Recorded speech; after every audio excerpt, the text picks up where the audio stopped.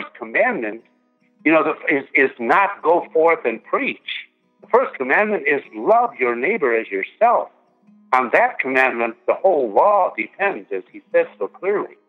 And I do believe that if we're going to authentically, really, actually love other people, we will respect them. We will cherish them. We will listen to them. Now, having said all that, we will also tell them what we think is the truth.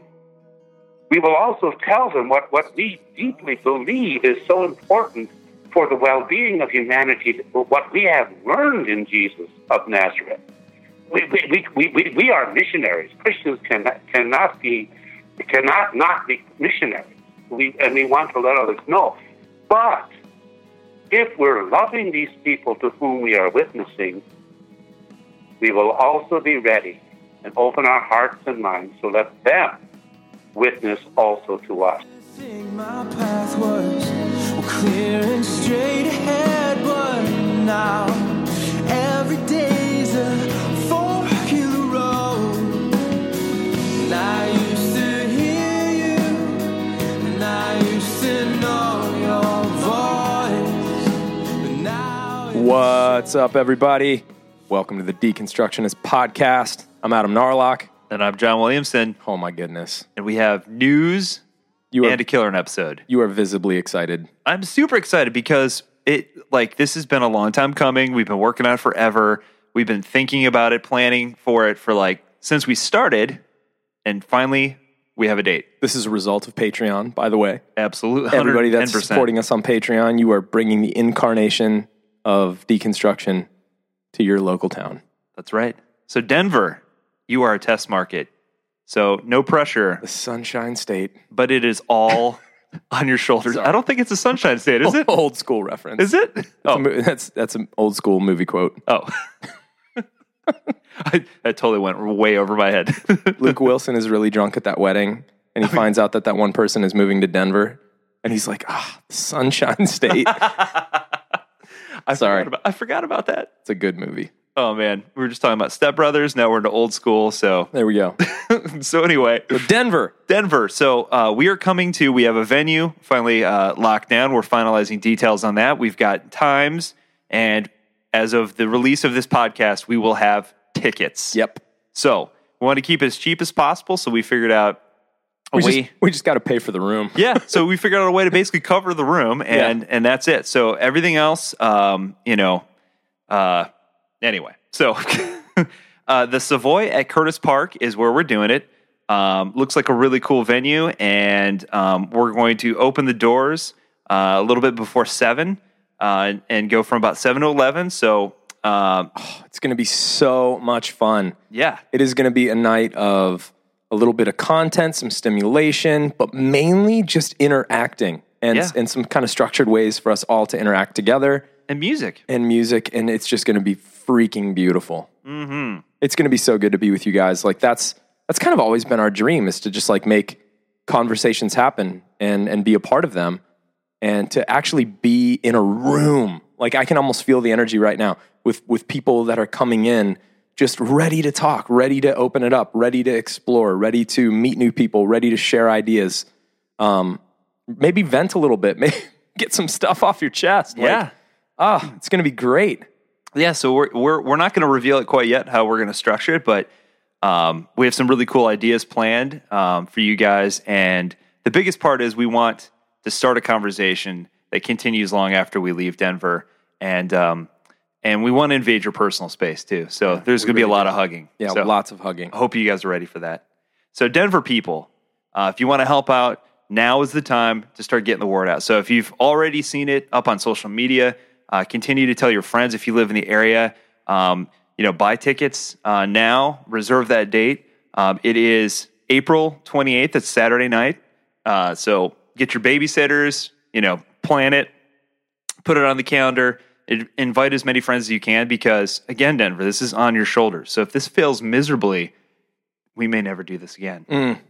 So it is not going to fail miserably. No, because it's you guys that are going to make this fun, exciting, special, cool, unique, all that kind of stuff. So, You know, like back in the old days when your parents used to, tell you, why aren't you inviting your friends to church? And you're just like, because it's weird and I don't know. I can't do it. You have like no excuse now. It's like there's going to be music. It's at like a really cool space. And we're going to have conversations that anybody can be a part of, no matter what walk of life you're from. Deconstruction and the whole idea, like the positive spin that we think we bring to deconstruction is like good for anybody and everybody. So that's what we're bringing to the Denver area, and we are excited. Yeah. So if you're into spirituality or religion or whatever, or even if you're not, like, we want to create a safe space, just like we do with the podcast here. We want to create that live. So again, tell your friends, bring people, friends, family members with you, whatever, and share it on social media. So it'll be out on social media. Again, it's April 28th. It's that Saturday evening at the Savoy at Curtis Park. It's going to be super cool. And like I said, we'll be talking about it all over the place on social media leading up to the event. So yeah, we're really stoked. So thank you for Denver. Thank you to Denver, all of you in Denver, for really inviting us to your city. Yeah. And making us feel like you want us there. Oh my gosh. Yeah. And we're stoked. Thank you to all the people who have reached out and offered to help spread the word. You guys are amazing. If we haven't gotten back to you, hang tight. We will get back to you. We're still catching up on emails. Yep. So, and now, ladies and gentlemen, ladies and gentlemen, there are so many little tasty treats that we think we've brought you over the years. And oftentimes John and I really, really enjoy bringing the lesser known, but the absolute titan guests that like maybe you just didn't know about. Yeah. Maybe you just didn't know about this person or this kind of, vein of research or work or whatever. For some of you, that might have been like Tad DeLay last week. It's like, didn't know about him, and now you're like, oh my gosh. Or like Pauline Boss. I feel like a lot of people were like, how did I miss this lady? This is gold. This is another one. Yeah. Who do we got this week? So this is Paul F. Knitter. He's a Paul Tillich Professor of Theology, World Religions, and Culture at Union Theological Seminary in the city of New York, and Professor Emeritus of Theology at Xavier University here in Ohio. This guy is a guy that I was really excited about getting because he was one of the pioneers of one of the models of theologies of religions. So when we had our series on religious pluralism, he's one of the guys that really pioneered one of those models. And how do we find grace potentially in other religions? And so good. We've read a couple of his books, Know Their Name, and one of the books that Adam has been binge reading lately, and I'm so pumped about it. Good, man. Without Buddha, I could not be a Christian. And honestly, guys, this is one of those books that if what we're doing on this podcast space is resonating with you, this is kind of one of those must reads. Without Buddha, I could not be a Christian.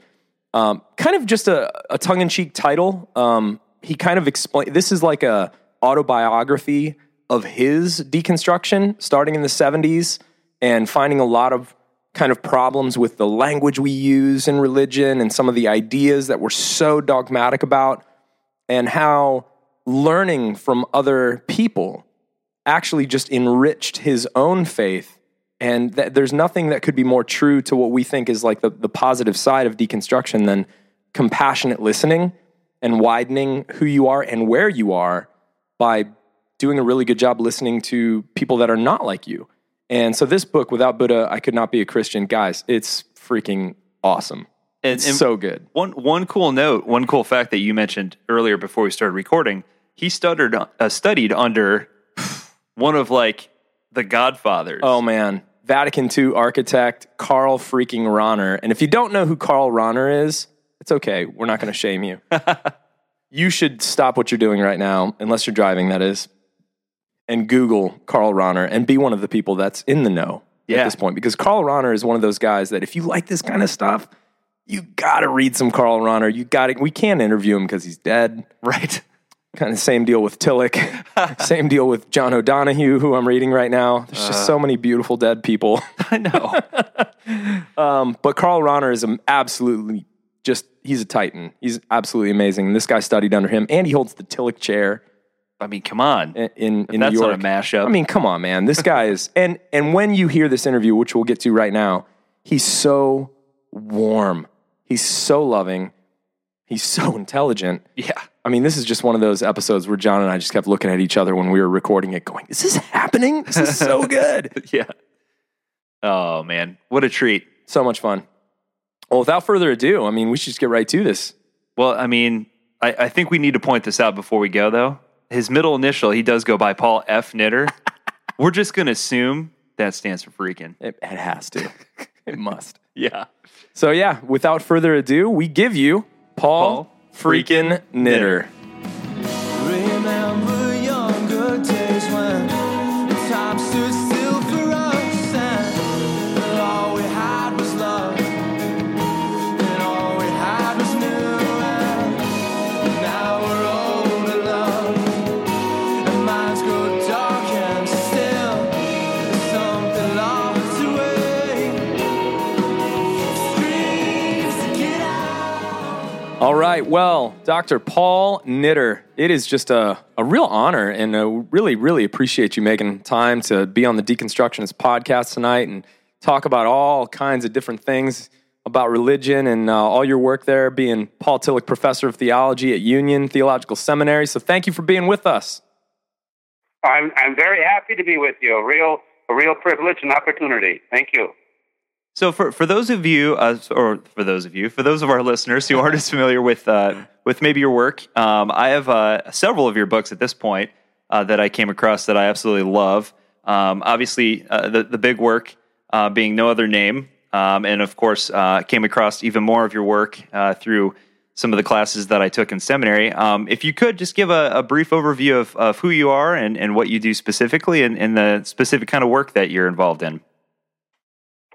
Okay, and I'll try to keep it short, but also to make it a bit personal. We were talking about just how this whole relatively new area of Christian theology, namely a theology of religions, how can Christians make sense of other religions, is the main topic of this branch of theology, how it got started. I say it's relatively new, and in a sense, my own life kind of embodies the development of this field of theology. So if I can just get a little bit personal here, I think it might be helpful. I grew up and still as a Roman Catholic, and I still am a Roman Catholic, a struggling Roman Catholic, as I think many Roman Catholics are. But I was born way back in 1939, and in the old Catholic Church, so that's before the Second Vatican Council. And I decided after already in 8th grade that I wanted to be a priest, and not just a priest, but a missionary priest. In other words, I wanted to go out to train myself to go out and convert other people's to the gospel and to the Christian church. Of course, that, for Catholics at that time, the Christian church meant the Catholic Church. But anyway, I embodied what I think was a general attitude of many Christians, if not most Christians, namely that if you weren't in the Christian church, you were going to have a heck of a, dare I say, hell of a hard time avoiding hell. In other words, there is no, as the statement that goes way back to the early church, to Saint Cyprian, declares, outside the church there is no salvation. And that was pretty much taught by most of the Christian churches. And I believed it. I believed it deeply. And since I loved all these people in other religions, Hinduism, Buddhism, Islam, Judaism, since I loved them, I wanted to go out and save them, because I felt that if they did not convert, to the Christian church, they would be lost. So that's how I started. And I started with what would be called today in the theology of religions, a kind of an exclusivist attitude, an exclusivist theology of other religions. They were excluded as ways of finding God.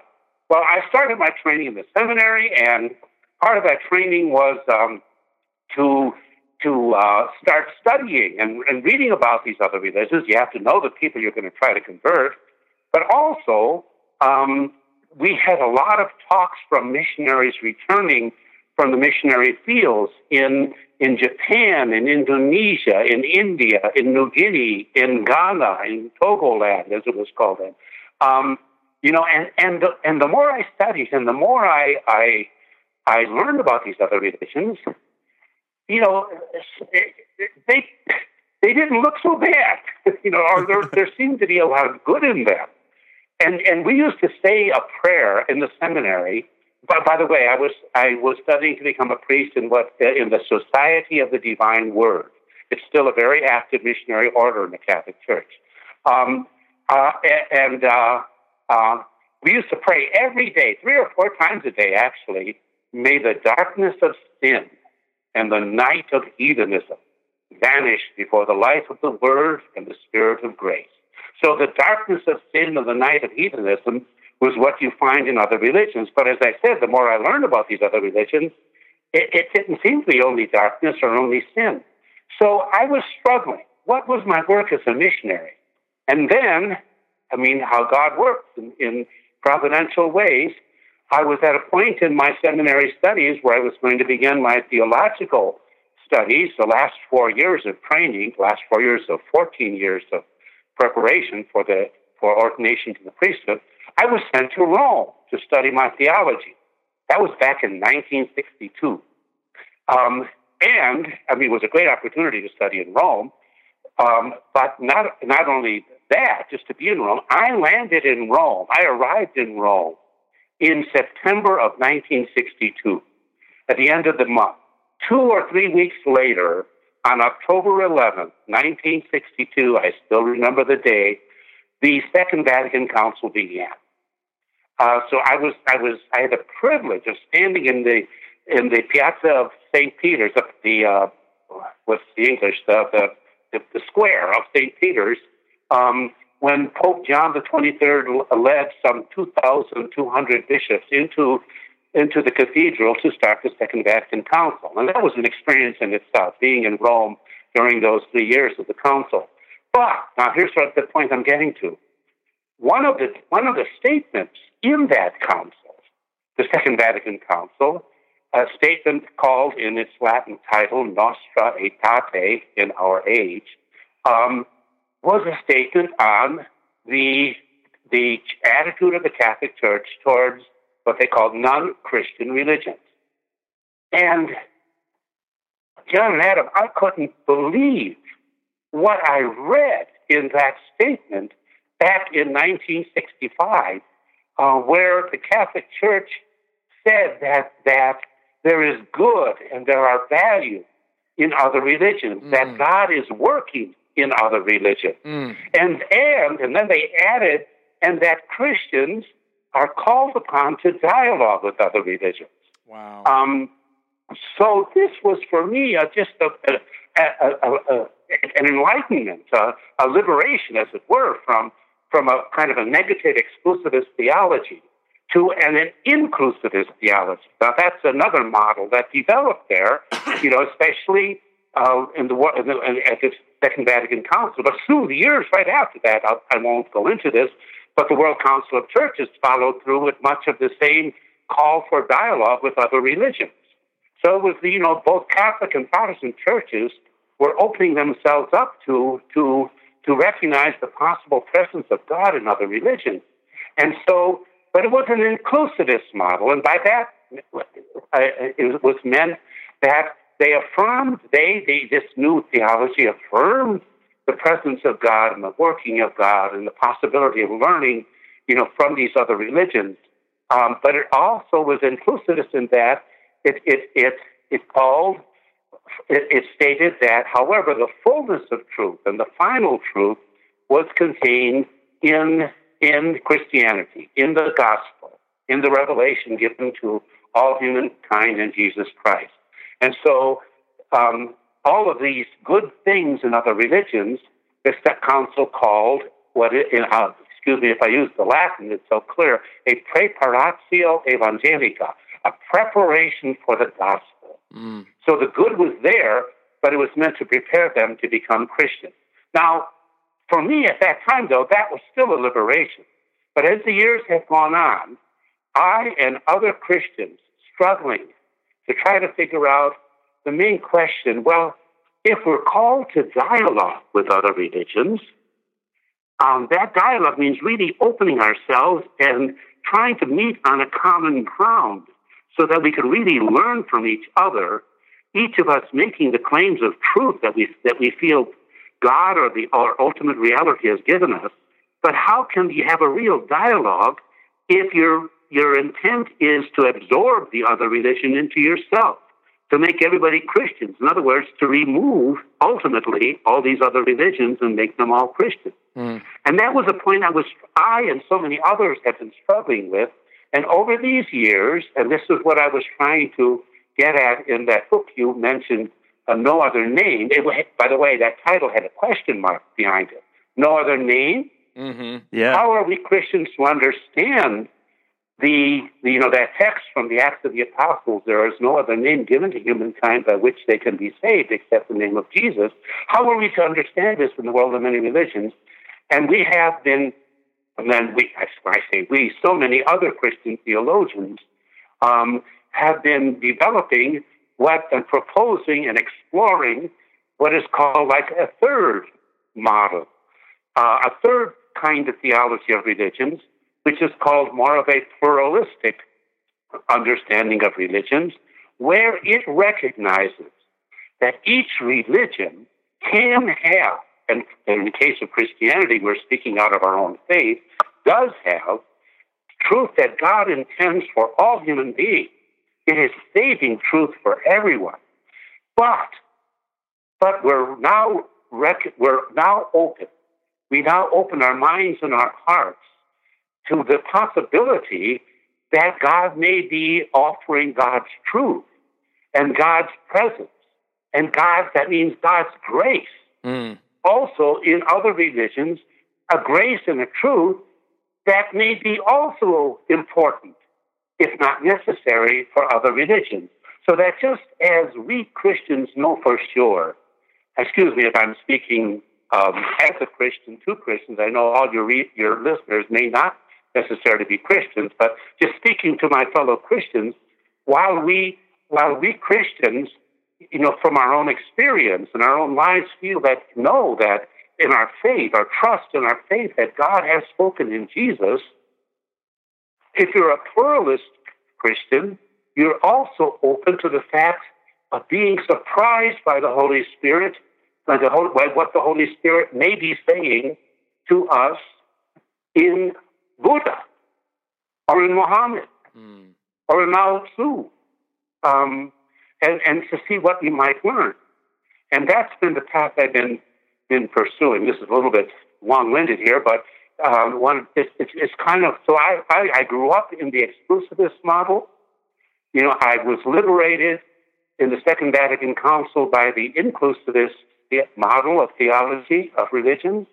And now I have been trying carefully, respectfully, I hope, in developing what is called a pluralist theology of religions. And by the way, I'll just add, this would be another topic, in my own dialogue with other religions, I have found that it is especially Buddhism that has challenged me. If I may put it this way, it is especially Buddhism where I find the Holy Spirit speaking to me. And so I try to figure out just what I learned from Buddhism a couple of years back when I first retired from teaching at Xavier University in Cincinnati. That's before I moved on to Union Theological Seminary. I wrote a book with the title, a little bit of a you might say a racy title, but it's an honest title. It's a sincere title. Without Buddha, I could not be a Christian. I have found that Buddhism has so enriched my Christian life that I can't imagine following Jesus without also listening to Buddha. Anyway, that's kind of the three models, and kind of more in my own personal life and searching as a Christian, and how they've been expressed in my own life. Hey, you just didn't give us anything to go on there. That was wonderful. Oh, man. Fantastic. And to prove to my college professor that I did learn something along the way, I was like, yep, okay, I know which model he's talking about, so this is good. But oh, dude, John, the smile on your face. Yeah. It's fantastic. Yeah, I just find this topic to be so interesting, and to discover it and not realize that this was even a topic of study that even existed was just like opening a treasure trove of information for me. So I think the good place to start was you've kind of gone over some of the models already, and I was just kind of looking over my notes here.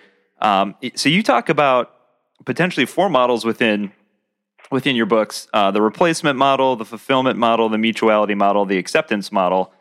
I wondered if you could, for people listening, I think it'd be really interesting to kind of give a high level overview of what do each of those mean, and where do you find yourself currently? Which model have you done the most work in that you feel kind of answers the question most satisfactorily? Yeah, right. So those models that I described in that book, Introducing Theologies of Religions, that you're referring to, I in a sense, I have given my own names to the 3 models I mentioned earlier. So the replacement model is really just a synonym for what I earlier called in this conversation the exclusivist model. That's the model that believes that not only outside of Christ, outside of Jesus, there is no salvation. It affirms that because there are some Christians who believe that because of the death and resurrection of Jesus, God's grace has been given to all people.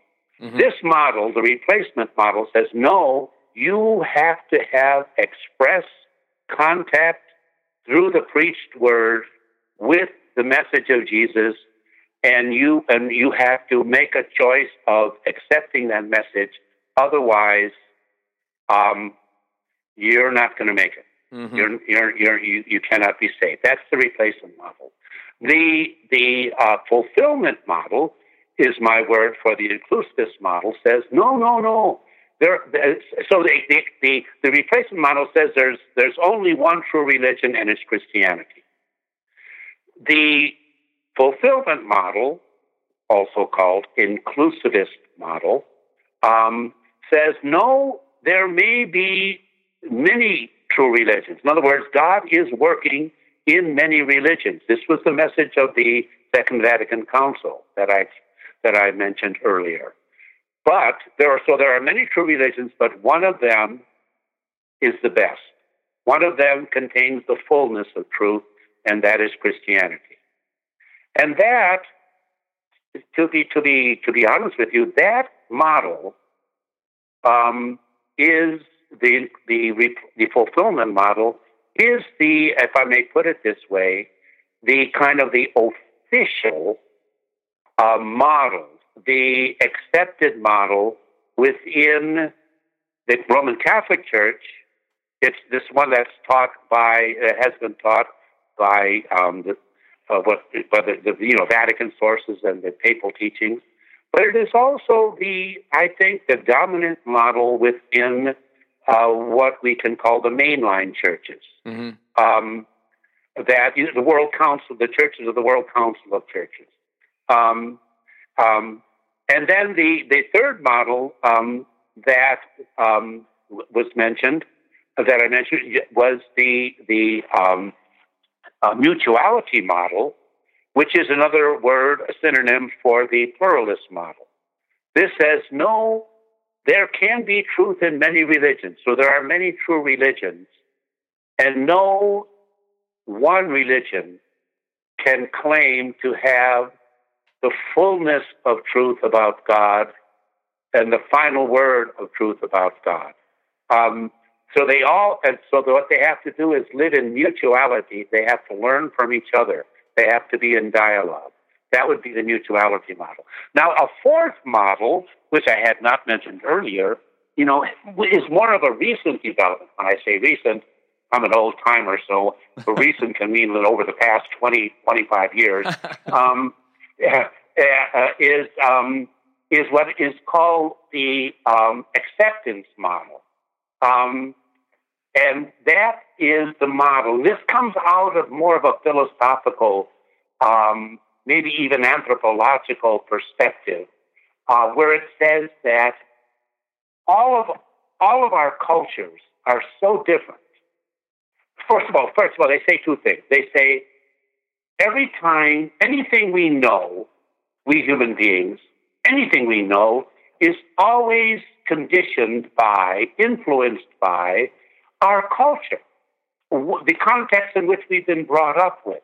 No one can see the truth, as it were, without glasses. We're all wearing cultural glasses. We always see the truth through our glasses. And so when I see through my cultural glasses, my American, in my case, Catholic cultural glasses, is going to be different from what a Japanese Buddhist sees through his Asian Japanese Buddhist glasses. So that's what they say. And so we're really different. We're really, really different. And then they say the second thing, and these differences are so great that really an American Catholic cannot really understand a Japanese Buddhist, just to give an example. Right. And therefore, we should just accept the fact that we're all different and be nice to each other in our differences. Don't fight with each other. Recognize that we're all, trying to be human in our different ways, and let's just get along. It's kind of like a good neighbor, a religious good neighbor policy. But we all live behind our own fences, our own religious fences. I have a Christian fence. The Japanese have a Buddhist fence. Chinese have a Confucian fence, and that's that a Muslim fence. That can be the case not just between the United States and China or Arabia. It's right here in Chicago and Philadelphia and New York. We have these different religions, but we're all with this model. The acceptance model says stay inside your own fence. Be nice to each other across the fence, but don't try to convert each other, but don't even try to learn from each other, because just be nice to each other. And that's a fourth model. It's a more recent development, as I said, called the acceptance model. Let's just accept each other. November cold to keep us warm, and the bottle's keeping it alive, still alive. Hold fast, love, just a little while for me. So out of those models, obviously you've done a lot of work within the mutuality model, and one of the guys who I discovered who I really enjoy, who was influential in Vatican II, Karl Rahner, it seems did a lot of work with the fulfillment model, but it seems, and if I understand this correctly, I think you were a student of his. Is that right? Yes, I had the privilege of studying with Father Rahner in Münster, at the University of Münster in Germany. Unreal. Back at the end of the 60s. Yeah. Oh, that's incredible. Wonderful opportunity. It was wonderful opportunity. So I think it'd be fair to say that you've kind of gone beyond the work that he even did. He kind of took things a little further, kind of pushed the church. And I know, and this is always, you want to respect your teacher, but I really felt that Father Rahner and was so influential in the Second Vatican Council, but he still held that, and as do so many Christians, let's be honest here, and I want to be respectful of that, but he still held that ultimately God would, because God has given God's fullest revelation in Jesus, in the incarnate Word of Jesus that we find in Jesus of Nazareth, that we encounter in Jesus of Nazareth. Because of that, that's the fullness of revelation. And while these people in other religions, Buddhists, Hindus, they can be saved by being good Buddhists and good Muslims and good Hindus, still, Rahner felt that ultimately God wants them all to to become Christians. Mm-hmm. Now, my take on that is that, and maybe we can talk a little bit about this, Yeah. the more I understand of the teachings of Jesus, and the more I try in my always limited way, both as a Christian believer and as a professional theologian, to understand the gospel, the more I find that we Christians, if we really want to take Jesus seriously and understand him, would recognize that I don't know if Jesus wanted everyone necessarily, to join his team. I mean, I think his primarily he wanted the members of his team, his followers, Christians, to the first and foremost obligation, if you want to put it that way, we have towards others. Yeah. Is to love them. That's the primary. The first commandment, is not go forth and preach. The first commandment is love your neighbor as yourself. On that commandment, the whole law depends, as he says so clearly. And I do believe that if we're going to authentically, really, actually love other people, we will respect them. We will cherish them. We will listen to them. Now, having said all that, we will also tell them what we think is the truth. Right. We will also tell them what we deeply believe is so important for the well-being of humanity, what we have learned in Jesus of Nazareth. We are missionaries. Christians cannot not be missionaries. We go forth and we want to let others know. But if we're loving these people to whom we are witnessing, we will also be ready and open our hearts and minds to let them witness also to us. Recognizing always, as Jesus put it, if I may refer to this from John's Gospel, that the Father is greater than I. The Father is greater than all of us. Both beyond anything we can know.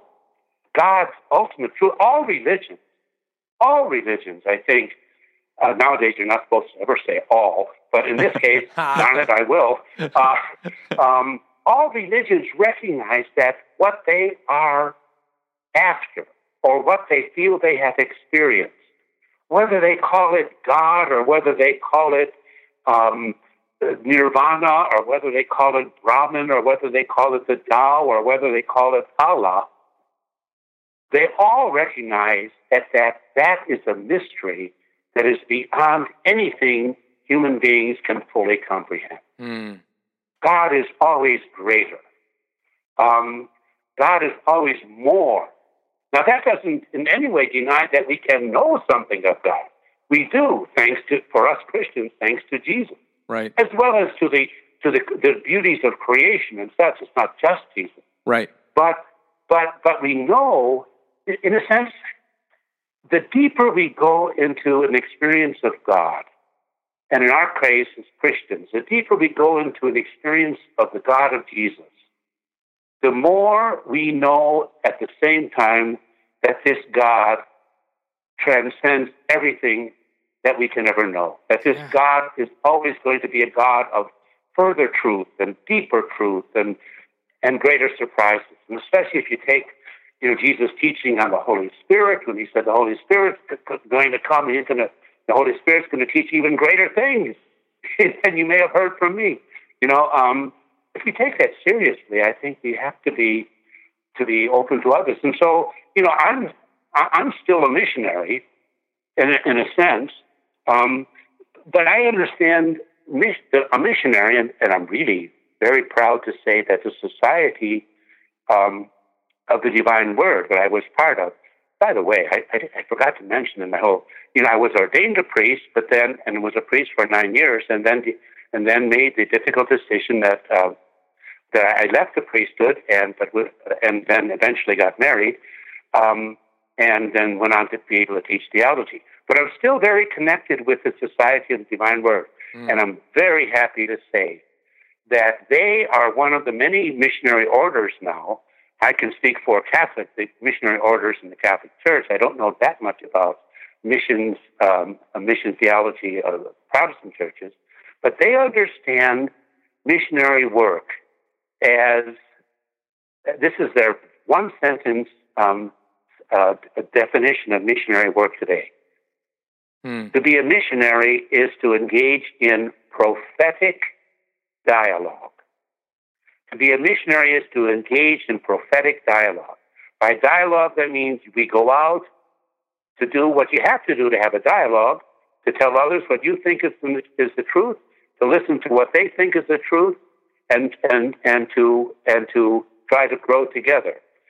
But the Society of the Divine Word adds prophetic dialogue, namely, we are speaking out of the prophetic message of Jesus Christ. And that message is a message that is meant to both inspire as well as to upset us in what God really calls us to do. So missionary work is prophetic dialogue. We go out to witness and to be witnessed to challenge and to be challenged. So I think, for me, that seems to really sustain a very, to sustain a deep commitment to Christ and to the gospel and to our Christian identity.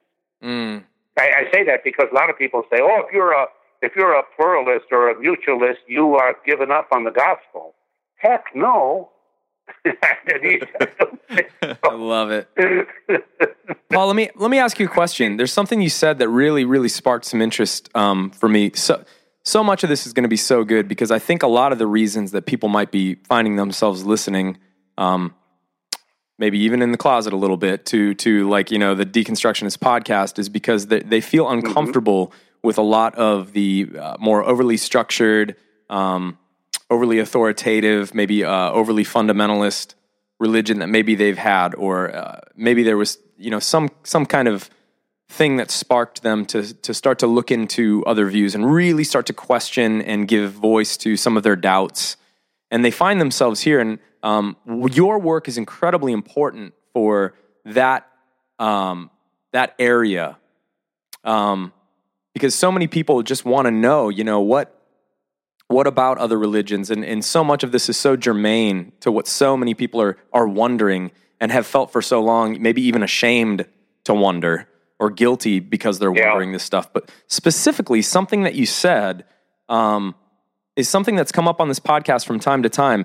And it's a question, speaking about our religion versus their religion, and you kind of always going back to talking about Jesus and what was Jesus really after. And the more you get into Jesus, the more you actually see that, maybe some of this stuff that we have isn't exactly what he would have even taught. The question I want to ask is, do you think that Jesus was even trying to establish another religion?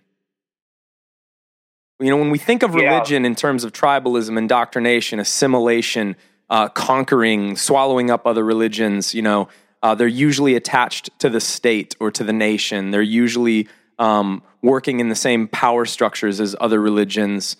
And it seems like a lot of the things that Jesus said and did left us all wondering, when he'd say things like, destroy this temple. Not one stone's going to be left on another.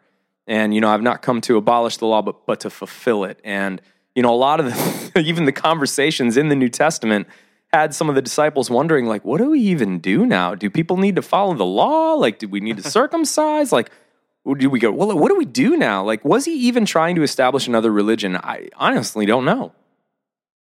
No, that's very, very important question. And from what, and I'm not a New Testament scholar, although I really try to read as much as I can of books by New Testament scholars. And I think it is generally recognized today that from what we can know of the, what is called the historical Jesus, from as much as we can really get back to what was the kind of the original vision and message of Jesus before it was, tailored,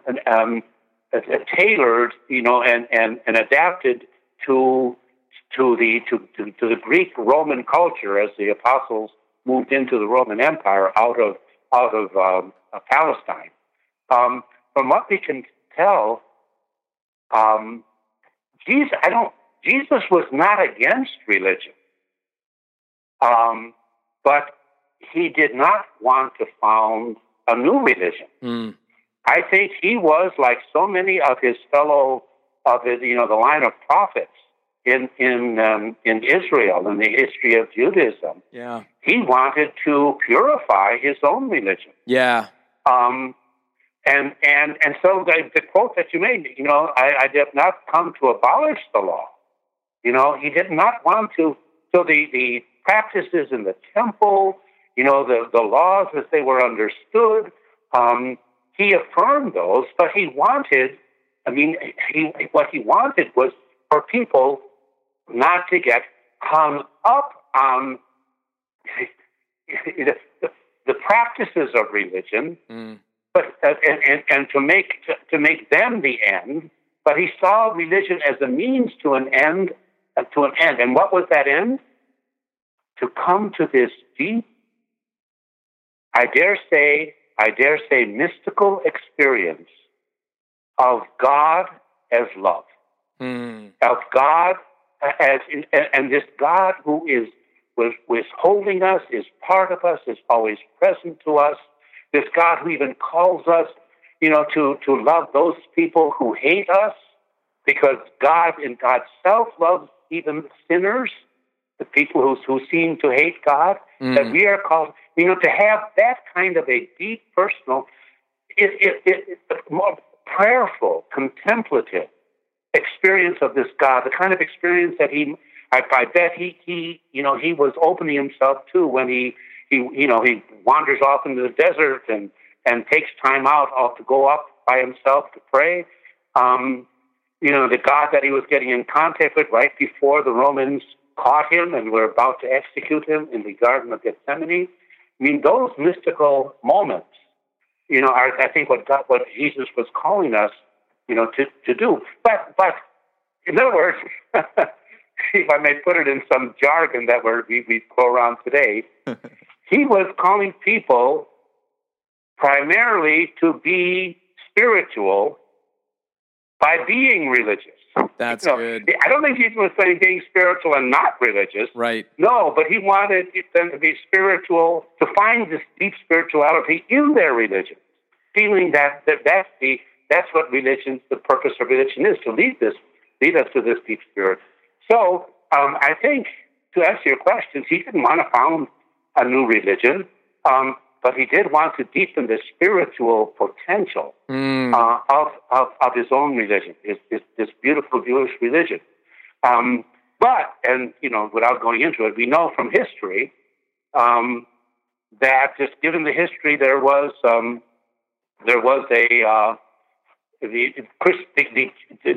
the Jesus followers right after the resurrection were all basically Jews, and for many years they thought that to be a good Jesus follower you had to be a Jew. And then Paul and Peter had arguments about that, and we see that as things developed, the Jesus followers went their own way. They call it like the parting of the ways. That's how one scholar put it. So the Jesus followers became Christians. They weren't Christians in the beginning. And the followers of the Mosaic revelation, called the Torah, continued to be their own religion, and we had the separation of the religions. Anyway, that's, again, ask the theologian the question, and you never get a short answer. I love it. This is not This is not a space for short answers, Paul. We frown on short answers here. Yeah. I would appreciate a few yes or no's, though. Oh, sure. We're too busy enjoying your answers. So it's not like. So I think what you're saying, to kind of maybe sum it up in my own words, Jesus wasn't looking to use religion to be religious, and he also wasn't looking to make people spiritual and not religious. He was looking to show people religion as a means of being truly spiritual. Yes, you said it very well. Yes, that's what I believe. And I think, I think the majority of scholars would endorse that. Oh, I love that. I think there's an awakening right now of people starting to, we even had this guy on the show recently. His name is Zach Hogue. And he wrote this really great book recently called The Light is Winning. And his, after deconstruction, he really came to a place where he's like, you can't, this is good stuff. Like, religion is a beautiful means to mysticism and to experience of God and his love, which, orients us towards the other. And all of this ancient, wonderful, beautiful stuff. Like, you gotta, it's beautiful. It's wonderful. And there's some revitalization going on right now. Right. I think a lot of it comes under different rubrics or titles, but one of them is talked about now is under the rubric of the emergent church. Yes, the movement of the emergent church. I think that's what we're getting at, or kind of in other aspects, just more of a contemplative kind of Christianity. Absolutely, with a stress on centering prayer and things like that, to really, which is using Christian tradition totally to bring us to a more personal, a more contemplative, I like the word mystical, experience of our unity with God. Beautiful. John's gospel is so clear. I and the Father are one, and you are one in us. As I am one with the Father, so you are one with me, and we are both one with the Father. My heavens, that is heavy-duty, beautiful mysticism. Yes. Yeah. It's what's interesting, I think, fascinating for us as the very fortunate, lucky hosts of this podcast, is that what we're finding is that a lot of folks, not just younger, the younger folks, but like people of all ages who are kind of re-engaging and re-experiencing a life of faith, are doing so in a way that is beyond just this narrow path that they were originally on, perhaps. And so it's very interesting to watch because they're pulling in Protestant theologians, they're pulling in Catholic theologians. One of our favorite guests and one of the more popular theologians, authors out there right now is like Father Richard Rohr. He's a Franciscan monk. Yes. And so not just are we seeing this explosion of searching within our own, Protestant roots and looking at things that are written within that context, but people are looking into Catholic theology for the first time, if that's not their the perennial tradition. Yes, going back to the early church fathers, looking at other religions, and exploring outside of those contexts. So it's been a very interesting thing to watch. Mm-hmm. Yeah. And for me, that's been in my own life, as I just mentioned earlier, that it's been exploring other religions, particularly Buddhism, that has just given me so many opportunities to deepen my own Christian spirituality. So I think this would be a good spot to talk about. So we've identified these various models as a means to kind of answering that bigger question. Can grace be attained or found in other religions and that sort of thing? So let's look at some of the roadblocks, some of the issues that people encounter when trying to make sense of this. And so one of the questions that I think kept coming back around in my course when I was studying this, the theology of religions, was the idea of the uniqueness of Christ specifically for Christians. That obviously is something people keep running into. And so you talk about in your work this idea of the theocentric Christology. That's obviously that's a mouthful. That's a big phrase right there. I wondered if you could break that down, because I thought this was a really fascinating concept. Right. This whole encounter with other religions and trying to make sense not only of other religions but of our own beliefs, our own Christian beliefs, in the light of other religions. It's another opportunity for to face the question that Jesus posed to his disciples: "Who do you say I am?" Who do you say I am? And that's a question that we have to keep asking and answering anew as the churches grow and as history moves forward and as we have different experiences.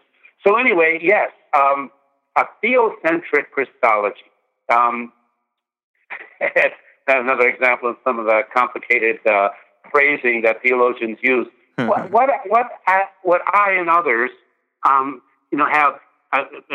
have learned and are trying to express is that, again, going back to the gospel, when we look at the message of Jesus, he was not self-centered. You might say he was not Christ-centered, Christocentric. He was Abba-centered, but he called God his Father. Yep. He was God-centered. What counted most was not who he was, but who God was.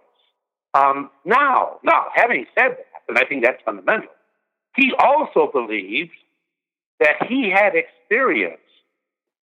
been given to experience God in such a way that he saw aspects of God. He understood God in such a way that he felt it was important for others also to understand. In other words, he was saying that I want us all to be centered on God, but in order to be centered on God, I think I have something vitally important to say. So you see, it was God-centered, but through Jesus. Through himself. He had a message. So what I'm trying to, when I say I mean I and others. Yeah. We're trying to develop a Christology, an understanding of Christ that would be not focused primarily or exclusively on Jesus, but on the message of Jesus. And the message of Jesus, as I just said, had to deal with the reality of God and what Jesus experienced, and he got this from his Jewish background. He saw that God was up to something in human history. God wanted to achieve something in history through us, and for him, for Jesus, the key symbol, I say symbol, the key image, the key word that he used to get at what he felt God was up to was, as it has been translated into the Greek of the New Testament, which is in the language of the New Testament, the Basileia tu Theou, the reign of God, the kingdom of God. And this, and again, New Testament scholars says this was the key, the center of Jesus' message. He came to announce not just God, but the reign of God. And the reign of God, again, we could say, what did he mean by the reign of God? Much can be said about that. But it was basically that he saw that he used this image of the reign. That's a social image. The reign, the kingdom, the commonwealth. One theologian translates the Greek word basileia as commonwealth, the commonwealth of God, as a way of people living together in the world, in a society in which all of them experience the God who loves them and who calls them to love each other. And, now another and to address especially the needs of people, the Anawim, the Hebrew for the poor, the people of the earth, the people who have been excluded, the people who have been enslaved.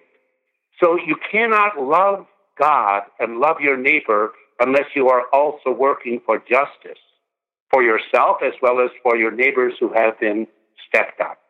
And so this is the heart of Jesus' message. So it's not, you might even say, the way I try to put it in more recent writings, is that Jesus was not Christocentric, and in a certain sense, you might say he was not theocentric, God-centered.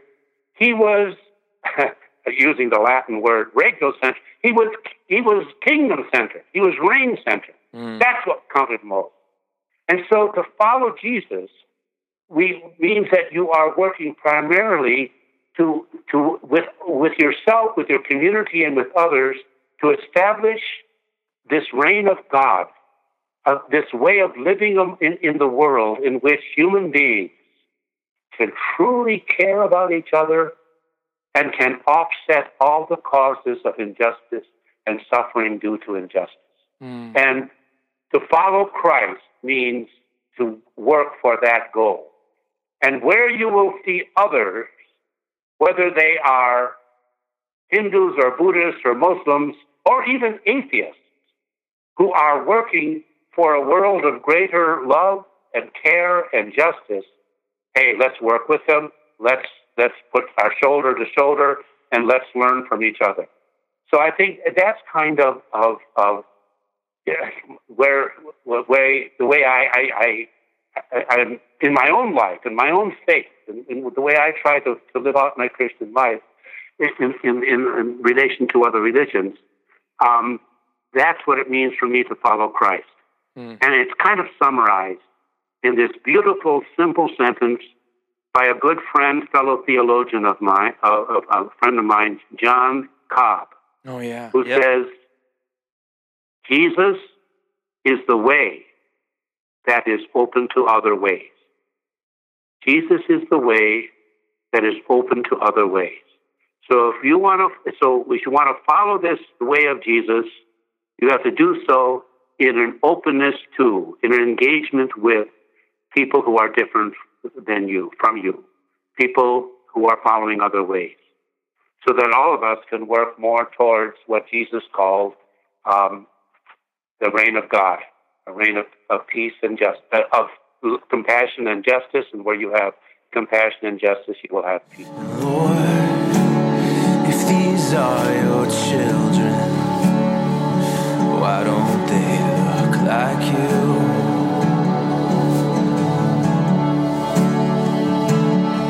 And I read somewhere that what you've done, at least to these. Yeah. So good. Yeah, that's kind of what we're dropping keeps me going. We're dropping mics over here on your behalf. That was beautiful. That was such a beautiful thing to say. I have a question that it's kind of an observation that I'm going to try to turn into a question and just get you to kind of riff on a little bit. So one of the things that I've noticed is, in all these models that we've kind of talked about, and when, ways we engage with other people of the world, when we've, experienced some sort of identification with a world religion, with, specifically Christianity, and we want to engage with people in the world, even if it's just in our imagination. I think of, the high school student or the college student thinking for the first time, what about all those people that never heard? We're all, in some way, shape, or form, whether it's on the ground, by car, by plane, engaging with other cultures, or even if it's just in a textbook or in our imagination, we're engaging with cultures. And that's why this conversation is so important.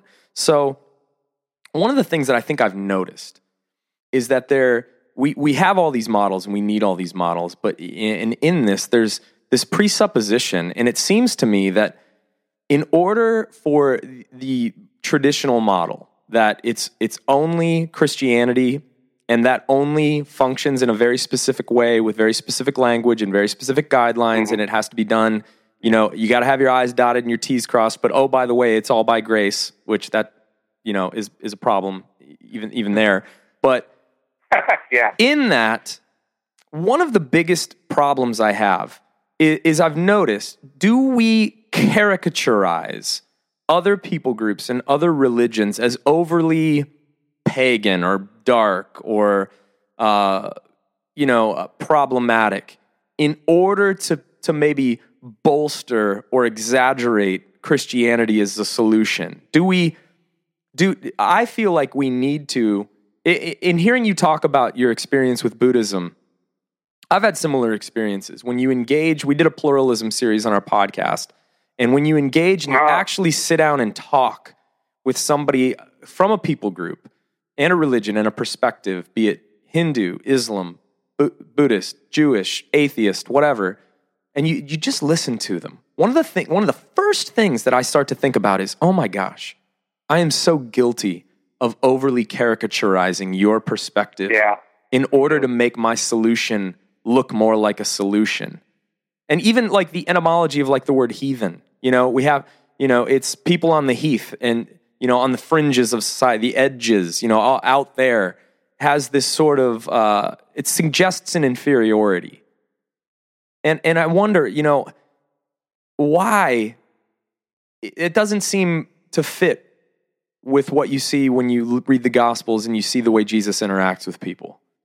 And where did this start to happen? Because you don't even really see it much in the New Testament. Like, why do we always feel the need to why do we always feel the need to overly characterize and downplay and exaggerate and make these kind of straw man arguments, all these people? It's just an observation that I have. What do you think about that? Yeah. Well, it's an important and a deep question, and I don't have a neat or definitive answer. But I think part of it is there's a certain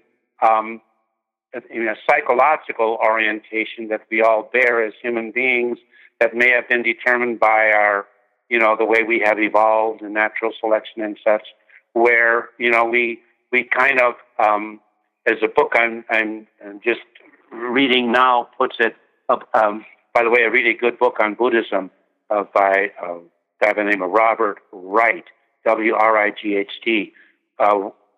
Why Buddhism is true. Anyway, he talks about how we've been kind of just genetically disposed to think that we are more special than others. Yeah. And just in order to carry on with the gene pool and all that. I question some of the all too clear assertions of how things evolve. Anyway, but there is this whether it's psychological or even biological orientation to make ourselves special in order to carry on with our contribution to the gene pool or whatever. Well, however you explain it, there is this tendency. That's part of it. The other, I think, was when Christianity, when the Christian community, after, the early 300s, mm-hmm. when Christianity became the official religion of the Roman Empire. Yeah. When religion gets too tightly bound with any nation or political system, it tends to do what that nation does, namely assert that it is best and it tries to be dominant over others. And I think that's the blight of all religions, whether it's Christianity or even Buddhism, which is supposed to be free of all of these kind of contaminations. And we see when Buddhism gets too tightly connected with any government, with any nation state, as we are seeing now in Myanmar, to the disgrace to the chagrin, to the embarrassment of Buddhists, how Buddhist monks are now taking the political line of the generals. Anyway, that's also part of it, where we didn't want to put down others and consider our. It's a question of supremacy. The supremacy of one nation over others, supremacy of one religion over others. We look down, but that is diametrically opposed, it seems to me, to the message of this Jesus whom we call Lord and Teacher. Yeah. Mm-hmm. Yeah. It just never. That's why, as good old Luther put it, the Ecclesia semper reformanda, the church is in constant need of reformation. Yeah. Constant. We never get beyond the need for reformation. Interestingly enough, that's why I love how you said that it's diving deeper into the teachings of Jesus and, the Gospels and things like that, that actually made you start to think those things? I think a lot of the people that have been on this podcast or even listen to this podcast, and myself included, when you take your inherited blinders off and you become aware of bias, and you become aware of, the pull of what you were being told you had to think, and you actually just engage with the text, you start to realize things like, boy, Jesus was really never bad-mouthing any other cultures. He was actually a prophet inside of his own. It was the people that thought they had it that he was constantly throwing off. The people he got tough with were the religious leaders. Right. Oh, it's so rewarding to see him always going, no, that's not. I love it. Yeah. But as you say, John, and just to go back to the Gospels and read it with fresh eyes, but to do that even more effectively or deeply, to do it with others who are also trying to look at it with fresh eyes, so that you can read the Gospels together, and hear each other's insights and such.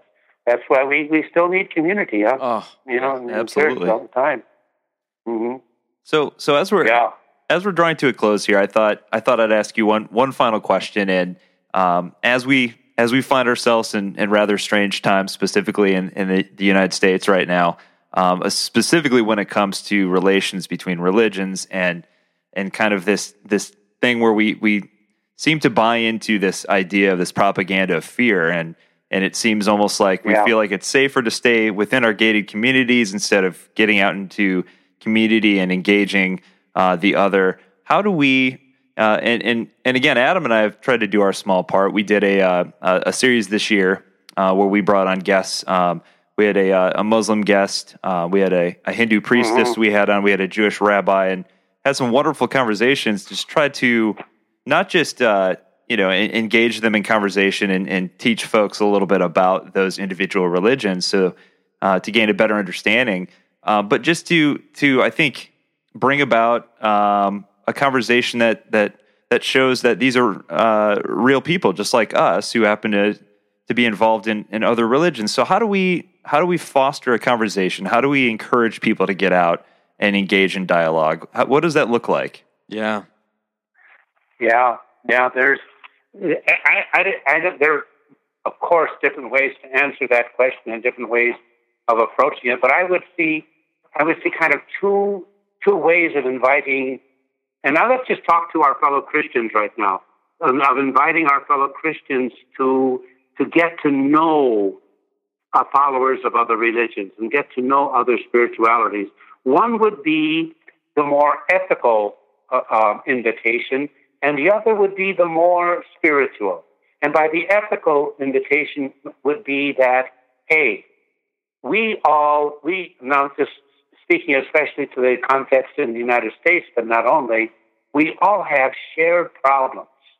We all have difficulties that we are engaging, that we're worried about for our children.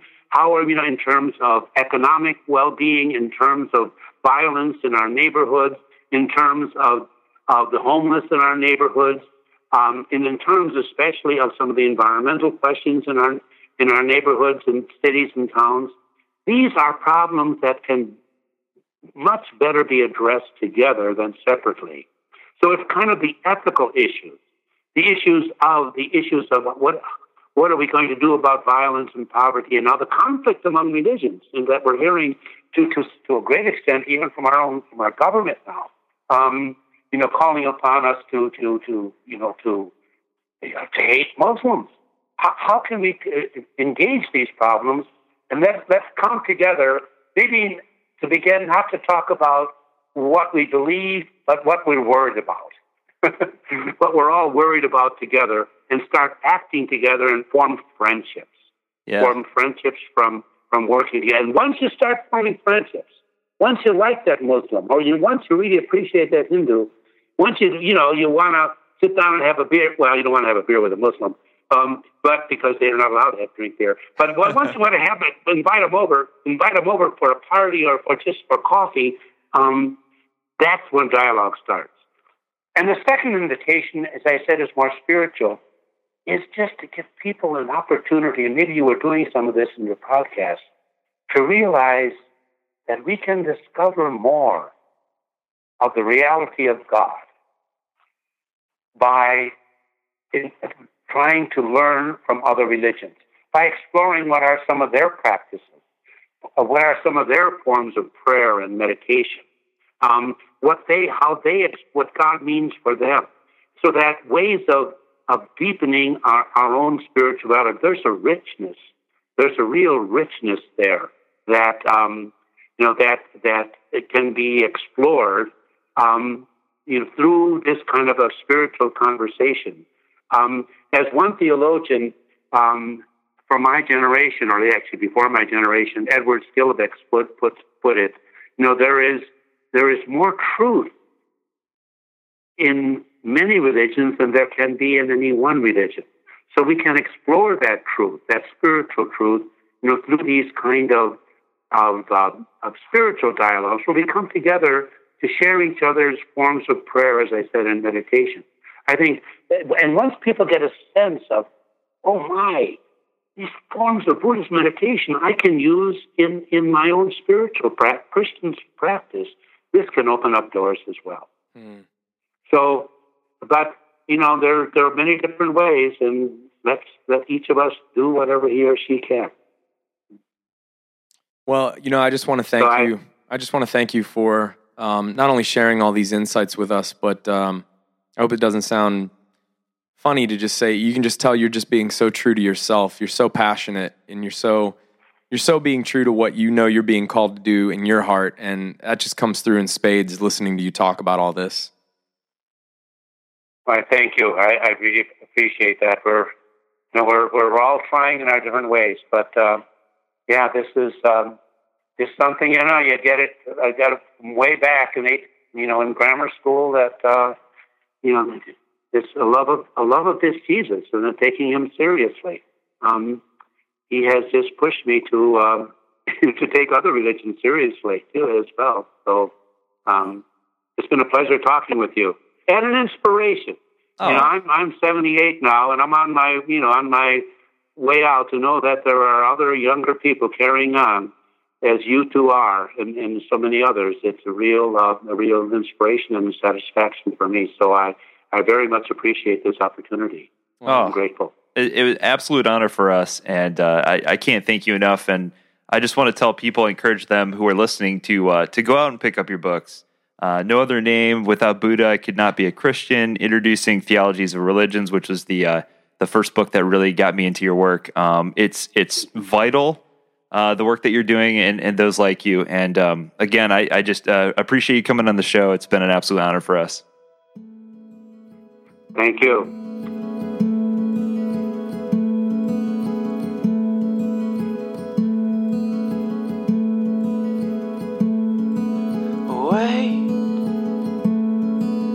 Watch the fire die.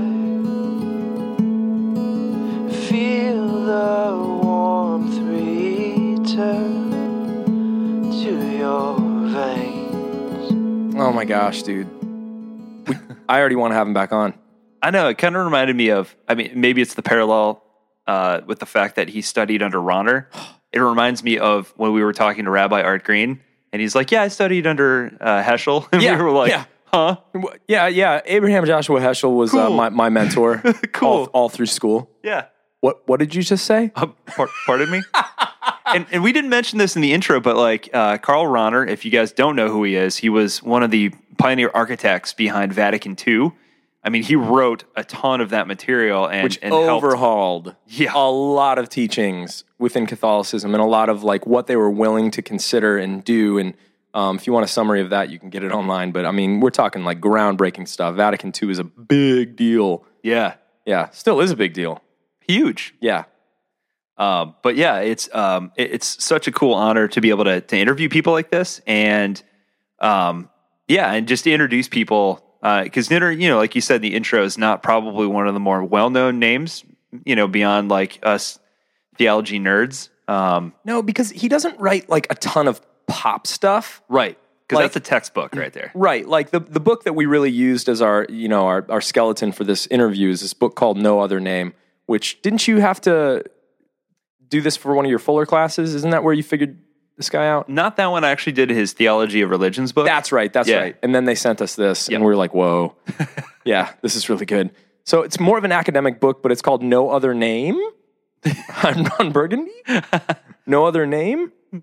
A critical survey of Christian attitudes toward world religions. And like, come on, guys, if you have grown up in America, I don't even care if you grew up Christian, but like religious attitudes and specifically Christian attitudes, because Christianity is the dominant religion in the U.S. and always has been, is kind of a big topic of conversation. Like, what's going on there?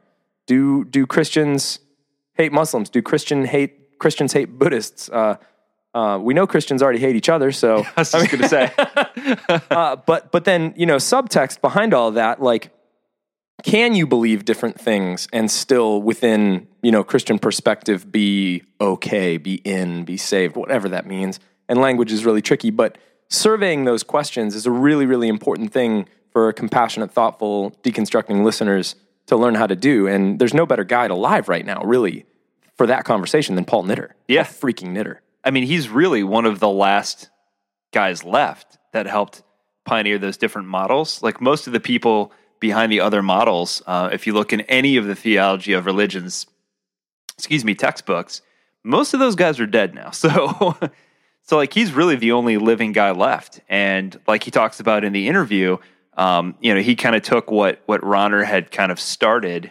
and took it a step further. Mm-hmm. He was like, yeah, it was good, but it wasn't enough. Yeah, it's like what students do, right? Yeah. It's like what students always do. Mm-hmm. And, we just owe him a debt of gratitude. I mean, what a great guy. We got to have him back on again. I'd like to get him on at a latter point just to talk about his story a little bit more, which he dives into in great detail in his book, Without Buddha, I Could Not Be a Christian. And guys, I just cannot encourage you enough to pick that up. Whether you're interested in Buddhism or not, the model that he lays out for some of the questions that he asked as a theologian, as a young man, as somebody coming of age in his faith, and how he went through those questions and the language problem and all these kinds of things. It is it's amazing. Did you know I emailed him? I emailed him. I'm not surprised. I was about halfway through the book, and I was like, dude, your book is making me just like weep. I mean, it is so nailing me to the wall and offering me so much hope and optimism and beauty and compassion and inclusiveness and wisdom that it's just, thank you. And he wrote me right back, like within 20 minutes. He's like, you have no idea with how much that means to me. Like knowing that my work helps another like individual in their faith is like the highest compliment. And like, I was just getting my extrovert on, man. Like, you know me. Yeah. I have to tell somebody. Let me share this with you. Yeah. Just a great guy. And what a joy to have him on. So I think I think that's a testament though to one of the things that we've tried to do over the last year in our podcast, which is to open up dialogue between other religions. Yeah. And specifically like the focal point of this kind of curiosity that we have, or this project that we've been conducting, is just get to people to open up enough to gain a little more understanding. And I think you find that once you seek to understand, then some of the walls start to crumble a little, and you start to see the bigger picture maybe in a way. You're like, oh, that's not that that sounds so similar to, oh, yeah, wow, this is amazing. And then like what he does in the book, because I really want to plug this thing. We're not getting any commission on it or anything like that, but like it's just that good. What he does is he starts off with problems. In every chapter he uses this model. He starts off with kind of like a problem or a question that he has trouble with in his Christian faith. And then he does what he calls passing over into like, how would Buddhists look at this? Like, how would Buddhists look at these concepts, how they, interrelate and like resolve, or, what is their kind of theory or answer or whatever on this? And then he takes that and he comes back into his Christian identity and he sees how it can interface and how it can expand and give room for either him to struggle or for him to look at things differently or whatever. And it's so good. And I just double checked, but for those of you who have joined our Patreon book club, We're sending that one out. Oh, are we sending this one out? Oh, yeah. Oh, good. I didn't even know that. I couldn't remember which one we had picked, and I was like, Adam had... Now, that's one I have not read yet. So good. And I was a big Knitter fan to begin with, and Adam just like sealed the deal on it. So The Knitter Bug. So this one's probably the most accessible. Because he writes a lot of the other books he has are definitely used in curriculum at seminaries and colleges and stuff like that. So I think this one's probably his most accessible. So those of you who are part of the book club, look for that coming this month, or you may have already gotten it by now. Yep. We'll see. It is just so good. He says in the first page, to leave the familiar, to move into the unknown, and to become something we weren't can be scary and demanding. If this is true of life in general, it should also be true of religious faith. Boom. Yeah, there you go. You guys are going to love this book, and we can't wait to come to Denver. Yeah. Thank you for everybody that is donating on Patreon, making all of this possible. Ooh, putting steam in our engine. What do you got? Quick note on that one. As far as the Patreon orders go, for those of you that have stuff coming to you, merch or whatever, especially the folks who sign up for the package that involves T-shirts, I try to respond to everybody or send messages through the Patreon website so as not to get mixed up with our regular inflow of emails. So if you haven't gotten a T-shirt yet, I've probably emailed you. So go to check your inbox, your messages on Patreon, and definitely let me know which T-shirt you want. We've got some new designs up on the website. We've got actually technically 3 new designs up there. They don't show up on the website until you click on the link that goes to our store. It's good stuff. But you can pick any T-shirt you want on there. Just let me know which T-shirt, design, and size, and I will make sure that ships out. If you haven't gotten something that you were supposed to by now, please let me know, and I'll definitely make sure that gets shipped out as well. So yep, and then for those of you that are looking forward to doing some live conversations with us that'll be recorded and used for other purposes, still kind of working out the schedule on that. We're trying to get this live show under our belt and things like that, but that is coming as well. Good times. What music is this, by the way? Oh, crap. I love it when you do that. I know the answer to this. One moment, please. One moment, please. Now's the time of the show where Adam randomly talks about something while I look this up. Yeah, I you just got me Spotify. Oh yeah, because you helped a brother out, and too good got me on Spotify, and I was in the dark on that, and now I'm not. I see the light, and I'm following our playlist now. And thank you for updating that, because now I feel like I get to re-listen to all this sweet music, not just in like our episodes. And and it's fantastic, and we have a lot of followers on there now. Yeah, we have a few hundred on there. Yeah, it's like ramping up, man. People are digging the Spotify. I didn't know this was like a thing, man. I'm like an old guy. Dude, Spotify, like nothing against Apple. I love Apple, and I own tons of Apple products. We use those to record on even, and all their wonderful software. But I had Apple Music for a while, and I had Spotify before it. And the Spotify, like, it's so user-friendly. It's so good, man. You can just get down a rabbit hole on that thing. But the music catalog is sick. Oh my gosh, they have everything. So yeah, and it's super easy. So we started the playlist for the podcast. It's super easy. Just if you type in under search, just type in our name, the Deconstructionist Podcast. Our playlist comes up. You can follow it. I update it every and the D episode. is in brackets. Yes. just in case you're wondering. I don't think you have to type that in though. You don't, but like it just, when you're scrolling, if you don't just like notice that, if you're looking for the normal word, like, another band pops up. Right. So yeah, some band. But this music that is on this episode today, which is Annadelle. And if I remember correctly, I need to look because I'm like just working on 15 things at once. But I believe this was a band that is comprised of listeners of the show. So it's another situation where we had super cool music, and and they reached out to us. So likewise, actually, before I forget, if there's any musicians in Denver, local musicians who are interested in having their music on the show and or possibly working or playing our event, please email us at deconstructionistpodcast or at Gmail. Let's talk. We need one extra musician potentially. Maybe. We're not sure. So let us. So send us an email along with some of your tunes, and we can we can talk. Yes. There. Let's talk. And then let's talk live. Yes. In Denver. And hug. Oh, man. We're so stoked, guys. We love you, and we do it all for you. We do. And that's it. Yeah. It was a fun episode with a lot of announcements, and Yeah. now I have to find a way to calm down and go to sleep. All right, guys. That's it for now. Thank you for tuning in. We are your hosts. I'm Adam Narlock. And I'm John Williamson. Keep deconstructing, everybody.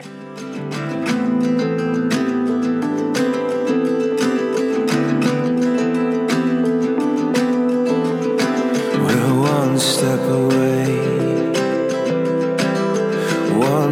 away from the edge, and we're running.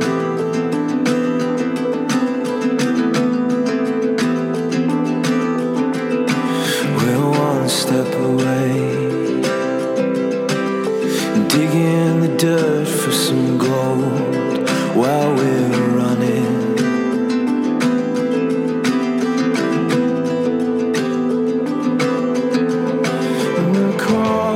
Creatures by design, all we'll need or ever find is here. It's right here. Where do we run to? Where do we go?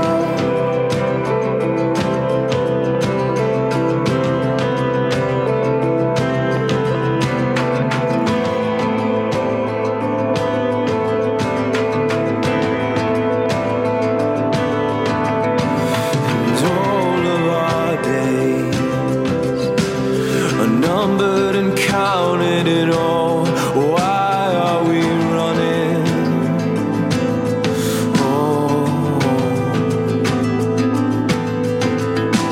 And all of our days. Well, man is born of dust, and he will return. And when will we learn?